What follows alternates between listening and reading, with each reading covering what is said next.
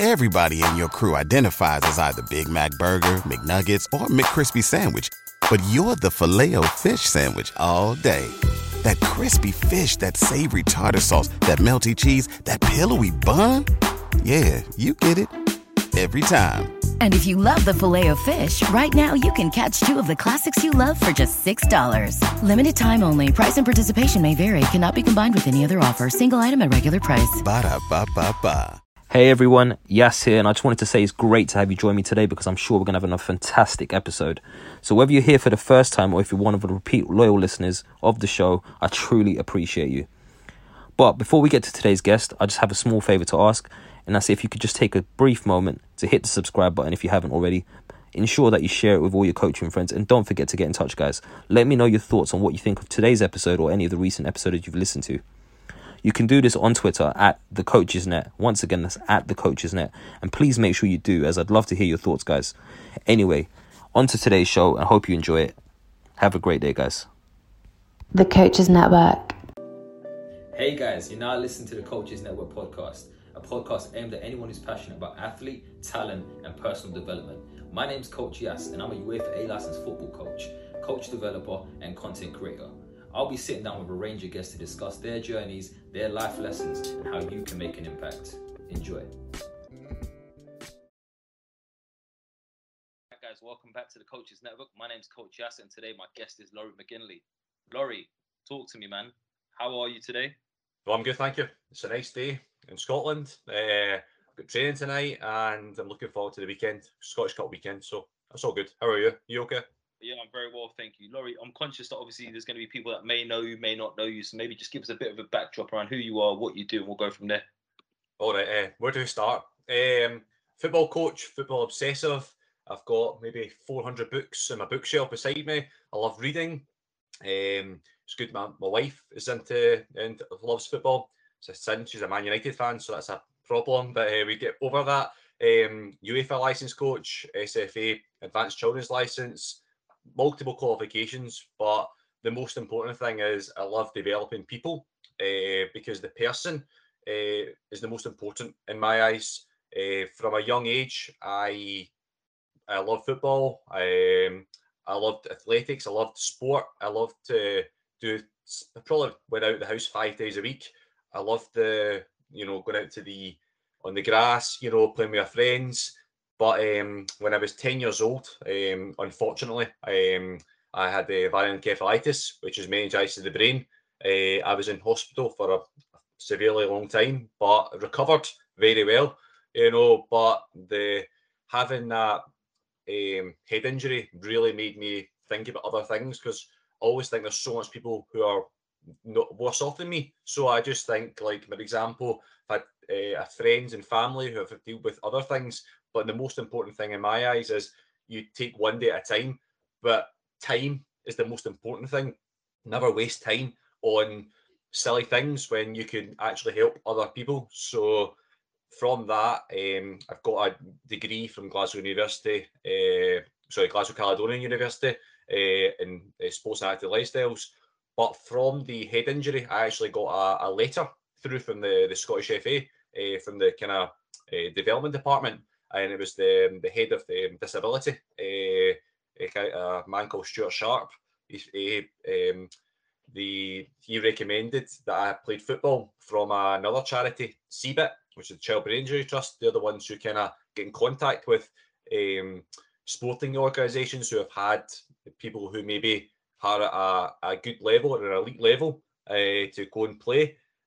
After 2 or 3 weeks on the phone, I basically thought, you know what, let's just see what this is. Because I love football, I love playing, and I turned up to the event up at Stirling University, and I was like, oh, I'm actually quite good at this football thing, So I started having a bit of but my biggest asset was my pace. And the one thing in disability football and probably any other football is if you've got pace, you've got an advantage. So I took that on, and I was told, go and be yourself. I went to a residential a week later, and then 2 weeks later I made my debut for Scotland CP football. We played in Finland in the National Stadium. It was probably one of the coldest nights of my life because it was -10, but it was such a such a relief to actually realise I can actually do something. I can represent my country. And then after that, we went 2009, 2010, we played England in the Euro Championships. We beat them in extra time. But again, that was all very much, you had to live your life like a professional footballer. So, you're in the gym 3-4 days a week, you're training, you're in residentials. But the one thing is, there was a goal, there's an end goal of, can we do something? 2011, we played in Holland, and I got voted. I was told I was the top 10 players in the world at that point, which was an incredible achievement. I'm so happy with that. But again, it doesn't matter about me. It was a team effort, and I believe we came sixth in that tournament. But from there, part of the Paralympics squad, but I missed out due to injury and fitness. There was a slight quad injury still, but again, I just enjoyed my time. And then 2013 came back, done it, and then 2014 I decided that I wanted to be kind of going to the coaching world, and then from there, as life goes on, you need to just kind of make a decision. Do you want to be a coach? Do you want to be this? And I think the number one thing is, you've always got professionals who go and be head coaches, but why can't people who have never played professional be a head coach? So that's one thing I always say. Overcoming adversity is the number one key. I think there's a lot in there, Laurie. I really want to kind of touch back on a couple of key things. You said on recollection, the thought was, I'm quite good at this football thing. Yeah, I like that. Eventually, that kind of led you into coaching in particular. What was it about coaching that really kind of hooked you into? Actually, this is a route I want to go down. And obviously, you made a very, very key point at the end of that, in that it's something that's become more common now. But it's almost, why is it not more accepted that actually you don't need to be an ex-pro to become a professional coach, if that makes sense? Yeah, well, I think what the biggest influence in the last maybe 10 years is Johan Cruyff. I love the way he thinks, a kind of rebel. Is very much, can you take the advantage of, like, when you go 4-3-3, can you go 3-4-3 to create the overload to go and attack, and I loved that kind of thing. But one of his quotes was, every disadvantage has an advantage. So my disadvantage of having a hand injury was probably one of the lowest, having multiple seizures, 30, 40, 50 a day, but you don't know if you're going to survive the next day, to now you're living, every day to try and develop yourself that 1% better. But I loved when I started coaching. Probably I got an opportunity to work in the kind of schools, the primary schools, the secondary schools, and I thought, this is actually, I like working with developing myself as a coach, but also developing young people to develop their skills. But also, they don't need to be a footballer. They can be any sport. You can use a lot of transferable skills. But I think I love it's probably my memory of sitting with my grandfather, who sadly is not with us anymore. But the one thing he said to me is, never give up on your dreams. Never give up on your ambition. Like I read Stephen Bartlett. Like, I love the way he thinks. I think it was one of the quotes is, 92% of people don't achieve their dreams, 8% do. Well, that 8% is still a huge number, but it's still the minority. But I loved when I sat with him, the Champions League music, and I thought, I said to my grandma, I could be in that touchline one day. He said, why can't you be? You know what I mean? Like, you've got you've obviously overcome something that's completely unnatural, but I love that. I started to go, all right, I got my 1.1, 1.2, 1.3. Then I thought, okay, I love the technical side of the game. But I went to every event you can go to. Like, if you're going to London, because I live in Scotland, I get the 10 o'clock bus at night time, overnight, and I'm there at 9 o'clock the next morning. I went to PSV, for a study visit, but that was through a network, through a book I read, The European Game by Daniel Fewsend. He pinged me a couple of messages of a couple of people who might be interested. Got there, I speak to the guys in Europe. I went to America. But I think grabbing opportunities is the most important thing. But now, after maybe 10 years of this, I get to choose, okay, this is the style of play I'm going to use. I've been studying it. I'm going to put together a document, a style of play, And I'm not going to focus on like, for example, I love listening to lectures. I love listening, but see if it's 6 lectures, what 5 of them are not appropriate. One is, but it may be the one between 2 o'clock and 3 o'clock. But you still have to wait. That one sentence, that one piece of nugget will help you improve you. But I always say, I love the way Michael Beale thinks, you versus yourself. How can you go up at 7:30? Can you go up at 7:15? Do that 15 minutes extra work? Can you do it's not about work. It's about, I don't believe in this early bird. I think if you could do 16 hours of work, or you could do 10 hours of work, or you could do 6 hours of work. But I always say it's quality over quantity. And then this is where I love the coaching. Like, I don't believe I work in a good environment, but the most important thing is that never giving up on, see if things don't go right away. Instead of panicking or moaning or complaining, let's actually work together. And if it's not the right fit, then you try and find another solution. And if it's not there, it's not there. But as I said, the most important thing for me, the coaching, developing the player and having that resilience in them to go, do you know what, if I make a mistake, like I say, three errors makes a mistake, not a mistake. So therefore, it's that positive, negative, positive way of thinking. But I love watching coaches.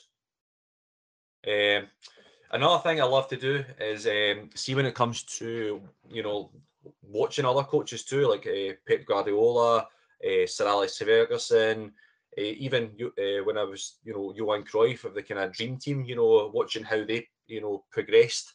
But different types of leaders, from autocratic to bureaucratic. I love the way Sir Alex Ferguson thinks, but also I love the way Pep Guardiola thinks, and also Klopp.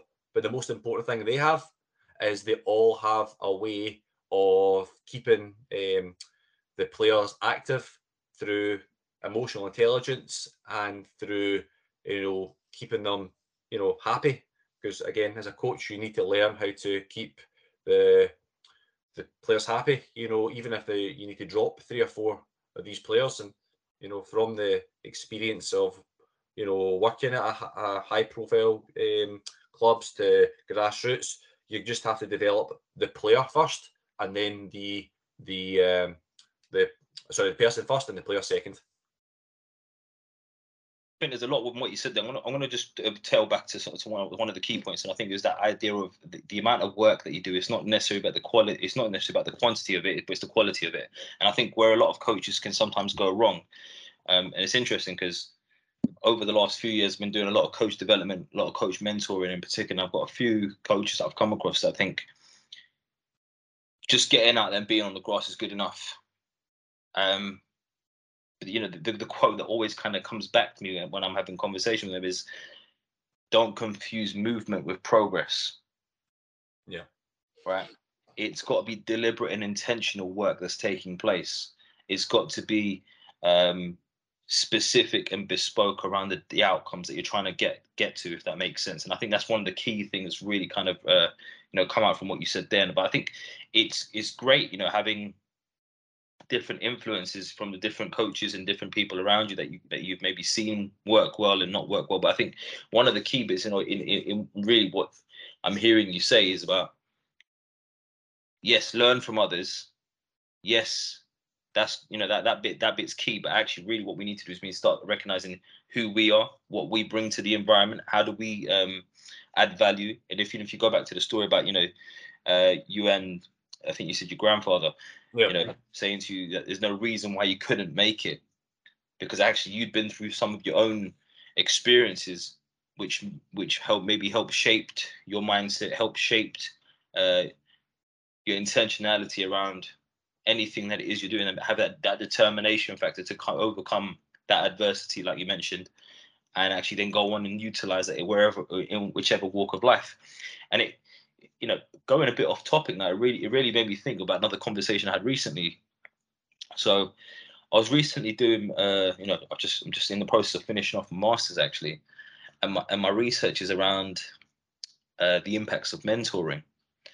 And one of the key things that really came out from it was, or rather, if I go back to why I kind of started looking into it in particular, it was that I felt that within certain coaching communities, namely, mainly the historically underrepresented ones, there seems to be a bit of a lack of engagement in professional development. Now, I recognize that part of the reason could be that there's a lack of representation. So maybe it's not as clear to see a path in a career within the game, possibly. But one of the key things that really came out from it was that it was their relationship with CPD as a whole.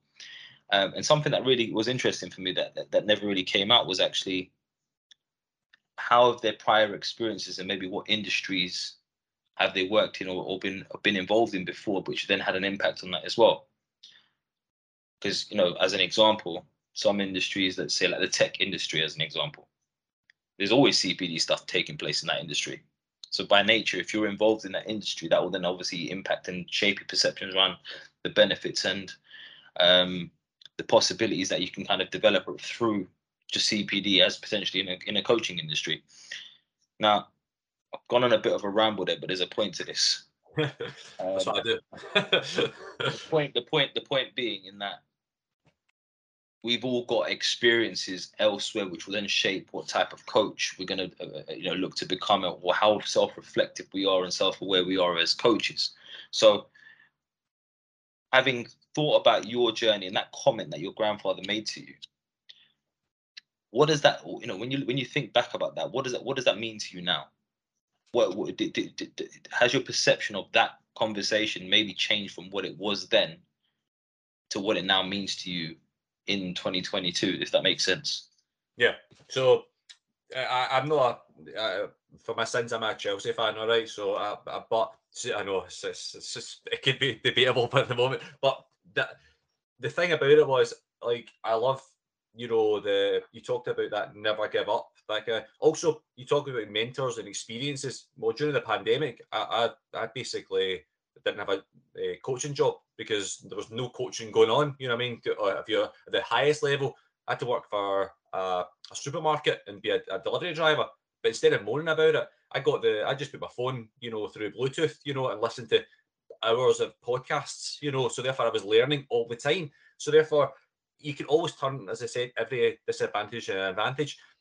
I love the experiences of listening to other people, but the most important thing is I'm not going to be the next Jose Mourinho or the next, I want to be the next Laurie McGinley. I want the person who's actually the guy who maybe is the unknown to go and win something amazing, because there's nothing wrong with, putting the, I use the SMART, acronym, and the not realistic. Well, there's nothing. People will say I think it's 0.02% make it as professional footballers, and it's about 0.5 as professional managers or something. But still, that's not impossible. So I still got chills when that Champions League music goes on. I still got the chills. Like I was driving about a couple weeks ago and I was listening to Celtic and they just put that music on. I actually had to stop the car for that 40 seconds so I could actually compose myself, because it doesn't matter if it's Rangers, Celtic, it's just that Champions League music, and that's like I've got an alarm clock, and it's 6:30, and I name it and I say one more day to a Champions League winner, and my wife thinks I'm crazy, but she's like, but you don't actually, you spent so many years grabbing opportunities, going spending the money when you probably didn't have the money to do it, going to bug people, go and annoy people, or network or something. But again, I've kept in contact with maybe 60-70% of the people I network with. But the most important thing is the mentor that I have. I've got 3 or 4 mentors, but they're truthful. They're not yes people, but they actually help you develop your mental side, the physical side, the tactical side, the technical side. But the one thing is, I always believe you can do more, but you don't need to do more is less sometimes. Sorry, less is more, because you don't need to spend, I was reading an article, people are in at 6 o'clock in the morning for work. Brilliant. But is it 6 till 8? But then I listened to one of the podcasts with someone, and they said, yeah, but I don't want to miss my child going to school, between 9 and 10. So I go in at 10 o'clock in the morning and I finish at 6 o'clock at night. So, or 10 o'clock to 10 o'clock. But I make sure that I drop my kids off. So therefore, see if I don't, that's a sacrifice I'm willing to make. But some people have that way of thinking. I think you're spot on, but I think when I hear about those sorts of things, I don't look at it as necessarily, oh, you've got to be in work at a certain time or not. What I really take away from those kind of those stories or those insights, if you like, is not they got up early and they went to work early. More specifically, there's always been there's a sacrifice element to it. They've had to sacrifice something to gain something, right? Now, that might be their own personal free time that they're now sacrificing. They're having to move work this way and that way. But I think the key thing is about understanding where they're at, what they're trying to get out as an end goal, and then how that fits in with everything else around them. Because we can all say, right, we want to be the best coaches, but actually we've all got other things that we need to consider as well. Whether it be family life, whether it be kids, whether it be work, or whatever that might be for those people that maybe don't work full time in football. But ultimately, if we're trying to get better at these things, we need to. There's only so many things we can prioritize, right? Yeah. So, what I think on that front is make time to develop. Make it part of your daily plan. Don't just expect and think it's going to take place and happen. I think, and be very clear about what it is that you're trying to develop in. Because if we're specific and clear, coming back to using that the SMART acronym as an example. If you are specific, like the SMART goal suggests you should be, you actually do get a lot more clarity on what it is that you need to do to get better at it. So I think that's a definite for me anyway. But I guess let's look at that then. You've got into coaching, you overcome that adversity, and now you're working towards trying to become the best coach possible. Where do you see your strengths lie? Yeah. Well, by the way, I'm not bashing anyone who goes in at 6 o'clock in the morning. You do what you want, all right? I love getting up at 6 o'clock, 6:30, all right? Doesn't bother me. But I think the idea is my strength is, it's about, can we improve myself 1% every day? So every day I have a routine, all right? And it doesn't matter for my mental health and my physical health. So I'm up at 6:45, pretty much every day, all right? 6:30, 6:45. I go for an hour's walk, headphones in, hoodie up. I look like I just totally I don't want to talk to anyone in that hour because it sounds terrible. But I put my phone on airplane mode. Nobody really phones me at 7:30, but you never know. But therefore, I've got that CPD of that hour's podcast in me. Okay, I'm ready to go. Then I come back, have my breakfast, and then I go and I read The Athletic, 4 or 5 articles, so I can get myself up to the standard of looking at this. But now I've got my own business too, so I need to look at that, plan that. But the most important skill I think you have is this hard work. Hard work should never be a necessity. It should just be there, all right? But it depends on the subjective part of hard work. Like 4 hours of hard work might equal 30 minutes for hard work for someone else. It doesn't really matter.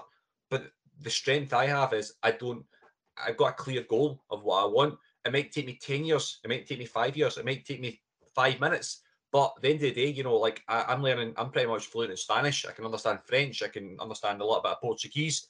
But the most important thing is every day I'm in that Duolingo. I think I'm in day 995. All right, which is incredible. But I've got my sister who speaks Spanish. My stepmom is from South America. So again, I can speak Spanish for her. My dad speaks Spanish. My uncle speaks about 25 languages, which is incredible. For a guy. But what I'm trying to say is reaching out to people, networking, hard work, determination. But see, the most important thing is, for my strength, is I don't give up on, see, things don't go right away. Okay. Like, for example, I took a team 5 months ago, all they wanted to do is play long ball. And I'm like, no, we're not going to play this. We're going to play this style of play because this is proven that it's worked. But the players need to learn that it's going to be 2 or 3 positions you're going to have to play, because if there are going to be injuries, there's going to be suspensions, there's going to be people on holiday. But the most important thing is having that resilience to go, do you know what? We're not going to back down. we're going to play it this way, and if it doesn't work, it doesn't work. Like, for example, Man United, I'm not a fan of Man United, but I like the way Ten Hag, okay, first 3 games, shocking, you know what I mean? Absolutely disgraceful. But again, what did he do? Follow the process, and trust the process. I think John Wooden, is always the biggest influence in a lot of people's lives. Having your Say goodbye to your credit card rewards. Greedy corporate mega stores, led by Walmart and Target, are pushing for a law in Congress to take away your hard-earned cash back and travel points to line their pockets. The Durbin-Marshall credit card bill would enact harmful credit card routing mandates that would end credit card rewards as we know it. If you love your credit card rewards, tell your lawmakers, hands off my rewards. Tell them to oppose the Durbin-Marshall credit card bill. Character gets you through the door, but your reputation should always be there. But the most important thing is always try something new, but push yourself. But again, you need to sacrifice, invest in yourself. And the most important thing, probably my biggest strength, is I talk too much, but I'm also energy. Energy gets you in the room. Energy excites. I've got a mantra, charisma inspires, energy excites. That's the one thing I live my life with. And I think if you've got an energetic coach, the players react off of you. You need to use your head sometimes, all the time, when you have that energy, not your heart. Because if it's a derby, you use your heart, there's going to be tackles that are going to go not 50-50, 60-40, not in your favour, because you've pumped the players up too much. You've got them too much adrenaline. But again, you need to have that's where, again, years of experience of a coach, working with another strength of mine, probably I work with 2-year-olds, 4-year-olds, 6-year-olds, 10-year-olds, every boys, girls, disability. But again, it's all about having that experience of working with different people. So therefore, you learn how to deal with different people. Like, how do you deal with the player who comes in with an attitude, but he's one of the best players, to the player who works so hard but is not at the level yet. Who do you choose? And you should never choose. You should choose both of them, but work in their skill set to develop them as a person first and a player second. And I believe in that. I think there's a lot in there, and I think, first and foremost, it's about recognizing individual difference, but also without us having those experiences around individual difference, we might be limited to a kind of a one-size-fits-all approach. But I want to come back to something you mentioned, obviously, earlier. Your players had a conflicting view with you in terms of maybe the style of play, what they wanted to do. Where do you think the resistance came from? Do you think it's because it's what they knew, or maybe in terms of they wanted to stick to what they know? Or do you think there was an element of we don't like change, if that makes sense? So the element of fear. That's the thing. I love the fear quote. Drew Broughton, he talks about fear. All right, you embrace the fear, because see, if you're in your comfort zone, nothing grows in it. Okay, so see if you've got the same style and the same kind of mentality of we're going to play this way, and then you get told it's completely opposite what you're thinking. But again, the one thing I always say is I love system-based approach. Like, I love playing 3-4-3, because you can play triangles, you can play wing backs, you can play variations of the front three, you can have a narrow three, you can have even 1-3-3. I love the thing Wayne Harrison thinks about. Can you, if you're playing I don't want to say no disrespect, but a kind of weaker opposition, you can actually go with that 3-1-3-3, but the 3 strikers are absolutely, the 2 wingers are up there, but the number 10 and that kind of in the middle of the park could play as that 4. So basically, you're still going 3-4-3 of some sort. But that's the way I work. But that's not like, oh, let's have a win. This is years and years of research of work, doing study visits, going and picking the brains of the like, for example, I've got 6 books on Johan Cruyff. I'm not a fanboy, but just I love. I interviewed so many people. I went to Barcelona to Sigis to see his son-in-law, Todd Bean, who runs Tova Academy. And I was like, wow, this is incredible. But he talks about when I went there, rondos, movement. But the one thing they had was fun. There was an element of fun, electricity. You could feel it.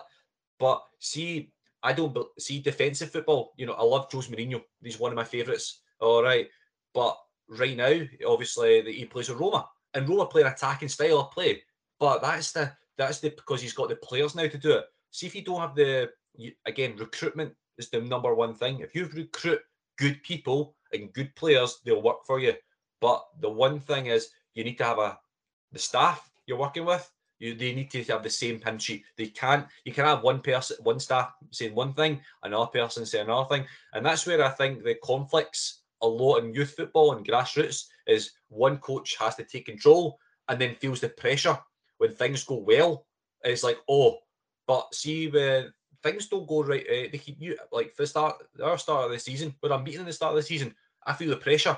All right, I like pressure. I thrive in pressure. But the one thing is, the players struggle with that sometimes because see expectations now of we done okay at the end of the season, so, but yeah. No, I was just gonna say. So on that, then you said a lot of players struggle with pressure, and you feel like you deal with it really well. What is it? Yeah. How do you get to the point where you can? So I know. So pressure comes from internal right now. So see, I don't see the pressure at training. There's no training. There's no pressure at training. It's intensity. Okay, but they call each other out. So pressure doesn't mean high pressure. It could be low pressure, as in, I'm going to play I know that this is the style of play Laurie wants to play, and if I make a mistake, I'm not going to get shouted at. I'm going to get coached that way, and I'll continue because I don't have thousands of drills in my head. I've probably got 40, 50, but I can adapt them 40, 50 times. But the most important thing is I like to keep the players on their toes, but keep them happy too. But also on that, I think it's a really great point you made there, because do you even need 1,000 drills or 1,000 practices on your mind? Because this is one of the biggest challenges a lot of coaches have, especially when they're early on in their journeys. Is, and I say early on, but maybe when they're not as experienced, if you like, they feel the need to have to constantly develop new practices. And I get that you don't want to be too repetitive. You want to give the players an element of surprise or intrigue around what we're going to do next. But actually, if you've got a practice that works, why not just keep doing it? Yeah, I agree. And just tweak it. That's what I always say to the players. So last night, it's on a Monday night, I've done this practice 4 or 5 times, but I tweak. So, for example, I don't see the traditional box, like a 4v4 plus 3. Why go into I actually make it an octagon now. So I actually make it 8 sides. So the players have to create, I need to go to this angle now. That's where, but then someone said, why are you making it a pentagon or a pentagon or a hexagon? I'm like, because the players get different angles. They take it from a right angle, from a left angle, from turn. But also, you're not going to see a box. You've only got 4 angles, really. If my maths is right, but top, middle, right, and left. But see if you go, but that's why the players are like, this is actually, they're a buzz. But the number one thing, see all the footballs. There's 15 footballs assigned me. And I think as a coach, but also as a player, see if a football, there's not enough footballs. The training just drops slowly, and then the intensity dries up again. Make sure there's 15 footballs, but it's 3 minutes or 2 minutes, whatever you want to call it. But everything, if you want to play high intensity football, you need to have that high intensity. But also, we teach the players, and this is the group I'm in, but also the teacher beforehand. You need to learn how to slow the game down too, how to play the game, how to have that game intelligence, that game insight. And I believe, from the years of experience, is see if you don't need to put pressure on the players to do well. You just have to put the pressure. You need to just put the standards. Can they keep the standards to the highest level of them, not the team, them. So therefore, see if a player turns up with the wrong tracksuit or something like that, the captain, no, not good enough. Yeah. See, on Monday night, ball wasn't going fast enough. Captain dropped the ball. He said, stop. And I'm like, brilliant. I'm stepping back here. As a coach, I'm thinking, brilliant. Captain's like, no, stop. This passing is not good enough. Let's get it sorted. That comes from the standards that they've set, but but is from the standard, we set to them as players and coaches. I think that's a really good point, because I think for me, I see too often that coaches let players get away with things like that, right? And it's little things like, oh, unlucky. Actually, no, it wasn't unlucky. Yeah. It wasn't. It just wasn't good enough. Yeah. And it's okay as a coach to be able to tell the players that it wasn't good enough. You need to get it right, in whatever way, shape, or form that is. So I think that I think that's a really good point there. But I guess coming back to in terms of developing players who can deal with that pressure and overcome those kind of challenges that are put in front of them. How do we get there? How do we, what are you, if there's a coach listening to this thinking, right, I need to, I've listened to this podcast, and all of this information might be great, but how do I get there? Well, hopefully I've not bored them falling asleep. So with a Scottish accent, but no. Again, that's this. You have to get yourself out there as a coach. You need to, and it's the cliche. You need to go and find mentors and find things. And it's the same. We live in an industry where it's probably the most competitive industry in the world. Underpaid, overworked, as someone said to me last night. But the one thing is that I believe if you need to have. So I'm 31. All right, I've been doing this for 17 years. I've worked with some incredible players, some grassroots players, every player. But I've worked with people first. Number one is, how are you? How was your weekend? How was this? See if you can get that interaction. But there's some players you'll just for example, I work with a good group of players, very good group of players. But see the first training session, turned up late, it was this and that. Don't expect too much too soon. See when things go wrong, don't go, all guns blazing. We're going to play Bielsa. Is it Murder Ball he plays? We're going to play that, but they're not fit enough to do it. They're not ready to that kind of knowledge. So keep it fun, keep it interactive. I always say, see the first 4 sessions of my set thing. Do 1v1s, but not the one where you have a lane. You could do 4 goals in 4 different, so 3 players behind the goals, and therefore there's a competitive element.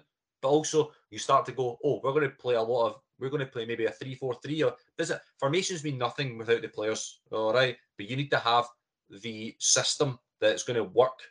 But that takes years of experience, years of work to go, actually, you know what? I love 4-3-3. Why? Because it creates wingers. But then you could have 4-3-3 as a kind of forward 2 diamonds. You could do this, you could do that. But the one thing is, go and explore it, and then what you feel comfortable with.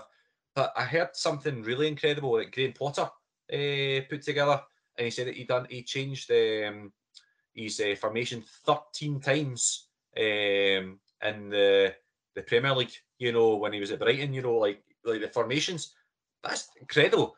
But out of 18, out of 18 times, but as I said, the most important thing is, if you want to be a coach, you need to get yourself out of your comfort zone, develop yourself, but go to another country, go and learn the language. I speak, I would say 2 languages, maybe 3, because Scottish is a different language for English. But the most important thing is, if you want to go to Barcelona, you need to learn Spanish and Catalan. If you want to go to Brazil, you need to learn Portuguese. If you want to go to these countries, but you don't need to learn the language, just leave the key words. And then that's the most important thing when you, as a coach, don't take everything in. Take notes of people that interest you, and also people who don't interest you at the moment, like the hierarchy. And I think that's the most important thing. I think a key way to look at that last piece that you mentioned, because I think it's a really important point. I think often we look to examples for things that we can maybe implement ourselves and, I guess, replicate in some ways, but actually, maybe looking at it from a slightly different perspective. It's not the case of those that interest you and those that don't interest you, but those that you'd like to emulate and those who you'd like to avoid emulating. Because I think there's as many lessons in people's successes as there is in their potential failures. If anything, in some cases, probably more lessons in the failures than there is in some of the successes. So I think that's a really, really, really good point to kind of just highlight there as well. But no, I think you're spot on. I think you're spot on, Laurie, in the sense that I think really the key message I've taken from it, you can correct me if I'm wrong, is we've got to have a bit more clarity and have a real rationale and justification as to why we're doing what we're doing in the way that we're doing it, and recognizing that actually at any given point it's okay to change it. Yes, we want to trust our process, but we also have to be open and honest to ourselves in recognizing if this process is actually not working anymore because it's not right for the individuals in front of us. Yeah, but also, yeah, true. But also, I think there's a lot of buzzwords, methodology, philosophy, and they're all brilliant. But at the end of the day, what if you've got 16 players who you've never worked before with, and you need to try and actually improve them? You're not going to improve every single one of them every single day, but every training session. But if you can improve them by that 1% or 2% in that training session, you're never going to get the 16 players that are going to improve. You're going to maybe one who's improved by 10% and the one who improved by 0.1. But the most important thing is you need to have that. It's not tactical flexibility as such. You need to actually have a human flexibility. You need to actually learn how to deal with players that actually are going to, challenge you. I like when players challenge me because they're like we talked about the game on Saturday, how we're going to play. And I said, we're going to play this system. The reason behind this is the opposition team play like that. But I believe if you can see as a coach, can we develop the player, but also see as a, how do I put this? You need to be clear what you want. All right. So if you want to work in the women's game, go and be the best women's manager in the league. You can be an under 12s manager. You can be the coach. You can be the assistant coach of the under 8s team. Get experience. If you want to work in the men's game, it's very, very competitive. But the most important thing is a lot of people go abroad now to come back. Like Graham Potter, great example. But also you've got is it Ian Burchell? And he went to Osterland. I went abroad. There's many, many people. Liam Manning, went to Belgium, came back. But the most important thing is it's not the what you know, is who you know right now in football. But also that does it. It's actually it's what you know, who you know, and how much do you actually know yourself as a coach? How do you actually Again, how much can you push yourself? How much can you sacrifice? How much can you do this? If you get an extra hour, like for example, this morning when I watched a documentary on Sir Alex Ferguson, an hour. I thought this is brilliant. But again, I invest time in myself as the most important thing in my life. But you need to have that way of keeping yourself on your toes, but don't stray too much from the road. There's hundreds of paths out there. But if you want to play, if you want to be the Champions League winner, why can't you go to Real Madrid and go and not a study visit, go to the city for a month, or 2 weeks, go to every game you can, and then if you know anyone, LinkedIn is the number one thing, for all of these study visits, Twitter too. Just go and ask someone, do you know anyone at Real Madrid? No. Okay, cool. Next person. Because everyone expects you to get an answer within a day. You may get an answer a week later. I've had someone reply to me 6 months later after I've actually been to the country, done the study visit, met the person, came back, and he still says, "Oh, you still want to come over?" And I'm like, "I met you about 2 months ago, mate." But again, the most important thing is you can't, if you want to work in a certain element in the game, you need to learn how to.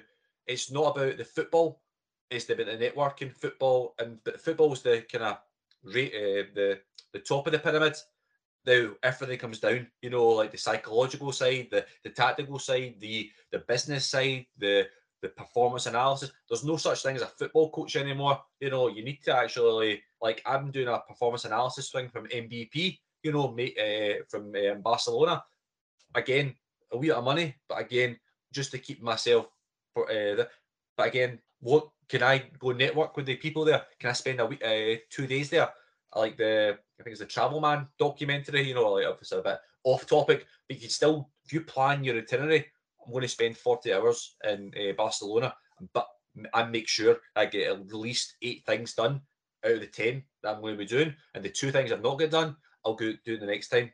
But again, you need to vulnerability is the most important thing. You need to be vulnerable to get the rejection. You probably do the same. See, if you apply for jobs, I would say out of 10 jobs, you're going to get 9 rejections and 1 maybe. But I like they see during the like I applied for a lot of jobs when I was out of job, and I must have see every time you get a rejection, you're like, oh. But instead of moaning about it, you put another one in, you put another one in, but then you ask for feedback.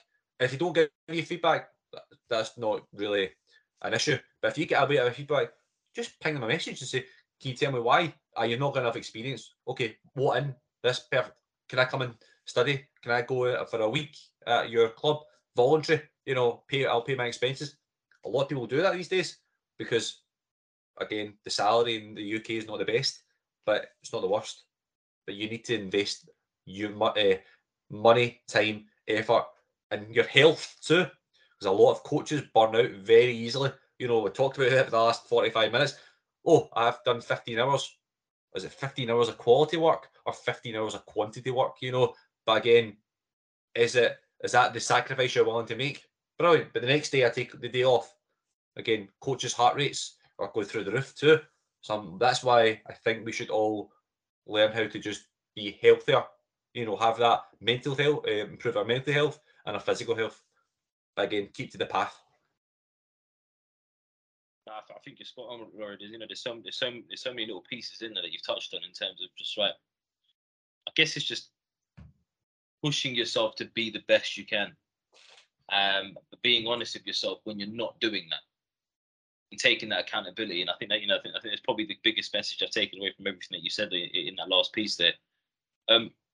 Just on that, I'm conscious of time as well. If people wanted to get in touch with you and maybe find a little bit more about you and anything that you mentioned, obviously, within this conversation as well, where can they do that? Yeah, so there's a couple of things. So I wrote an article on the British Coaches Network. We talked about the overcoming adversity. You'll see how it kind of all transpired, from the head injury, how it's just kind of, you can overcome anything. I've got my own business, McGinley Coaching, which is basically, we work with, in schools, work with hard to reach, children and youth, teach them life skills, link with a lot of the kind of, the community, where I'm at, when I'm based in North Lanarkshire.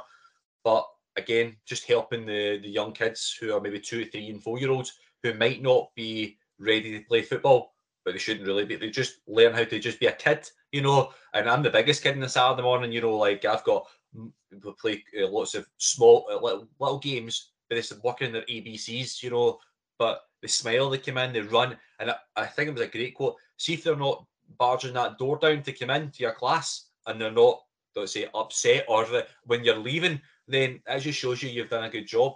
You don't need to be the best coach in the world to work with people. You have to be you don't need to be the best person either. You just have to be it's like I always say, imposter syndrome is the most important thing sometimes. So, Saturday morning, it's early, it's 9 o'clock.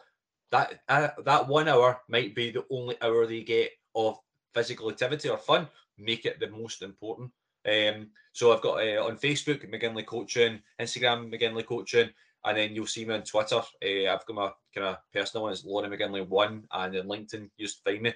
But anyone wants to chat football, I'm happy. I'm always, to be fair, I'm just obsessed, I'll probably, even, I don't say, but during the internationals, I was watching and I thought, oh yes, England are out, Scotland are up, so high-five them on the way down, but no, that's terrible. But again, I think the way I work, I love coaching, but I love just having that way of talking to people, about the 5 minutes. Always just ask for 5 minutes of someone's time. And if you ask one question, great. But see when you get to 10 minutes, ask the second question. And then you always see when people are interested in your conversation. That conversation, that 10 minutes is actually could be an hour. You know what I mean? You're like, pick their brains, but keep that person in contact. Don't go out of contact with them, which is sometimes we are guilty of, because we think, oh, we're just not good enough. No, you always ask questions, because the only thing people can say is no, or I don't have time. People have always got time for 5 minutes, but not for half an hour. But again, that comes from years of experience of working in the kind of industry. Awesome. Well, look, there you have it, guys. Laurie McGinley on his thoughts around coaching, how to overcome adversity and just become better at what we do. Laurie, look, it's been a pleasure. Really enjoyed it. Really great insights there. And I think there's going to be a lot of people maybe looking to reach out to you, just trying to unpack, possibly just discuss football a little bit more and why you support Chelsea. But that's another thing. That's a different podcast today. But no, Laurie, honestly, thank you very much for your time today. I really appreciate it, man. No, thanks again, Russ.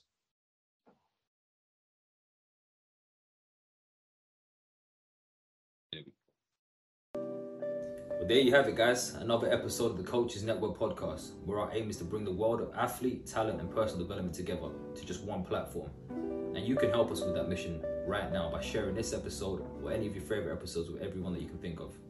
You can tag us in those mentions as well on Instagram at the Coaches Network or on Twitter at the Coaches Net. We look forward to hearing from you. Let us know what you thought about today's episode. And until next time, guys, take care.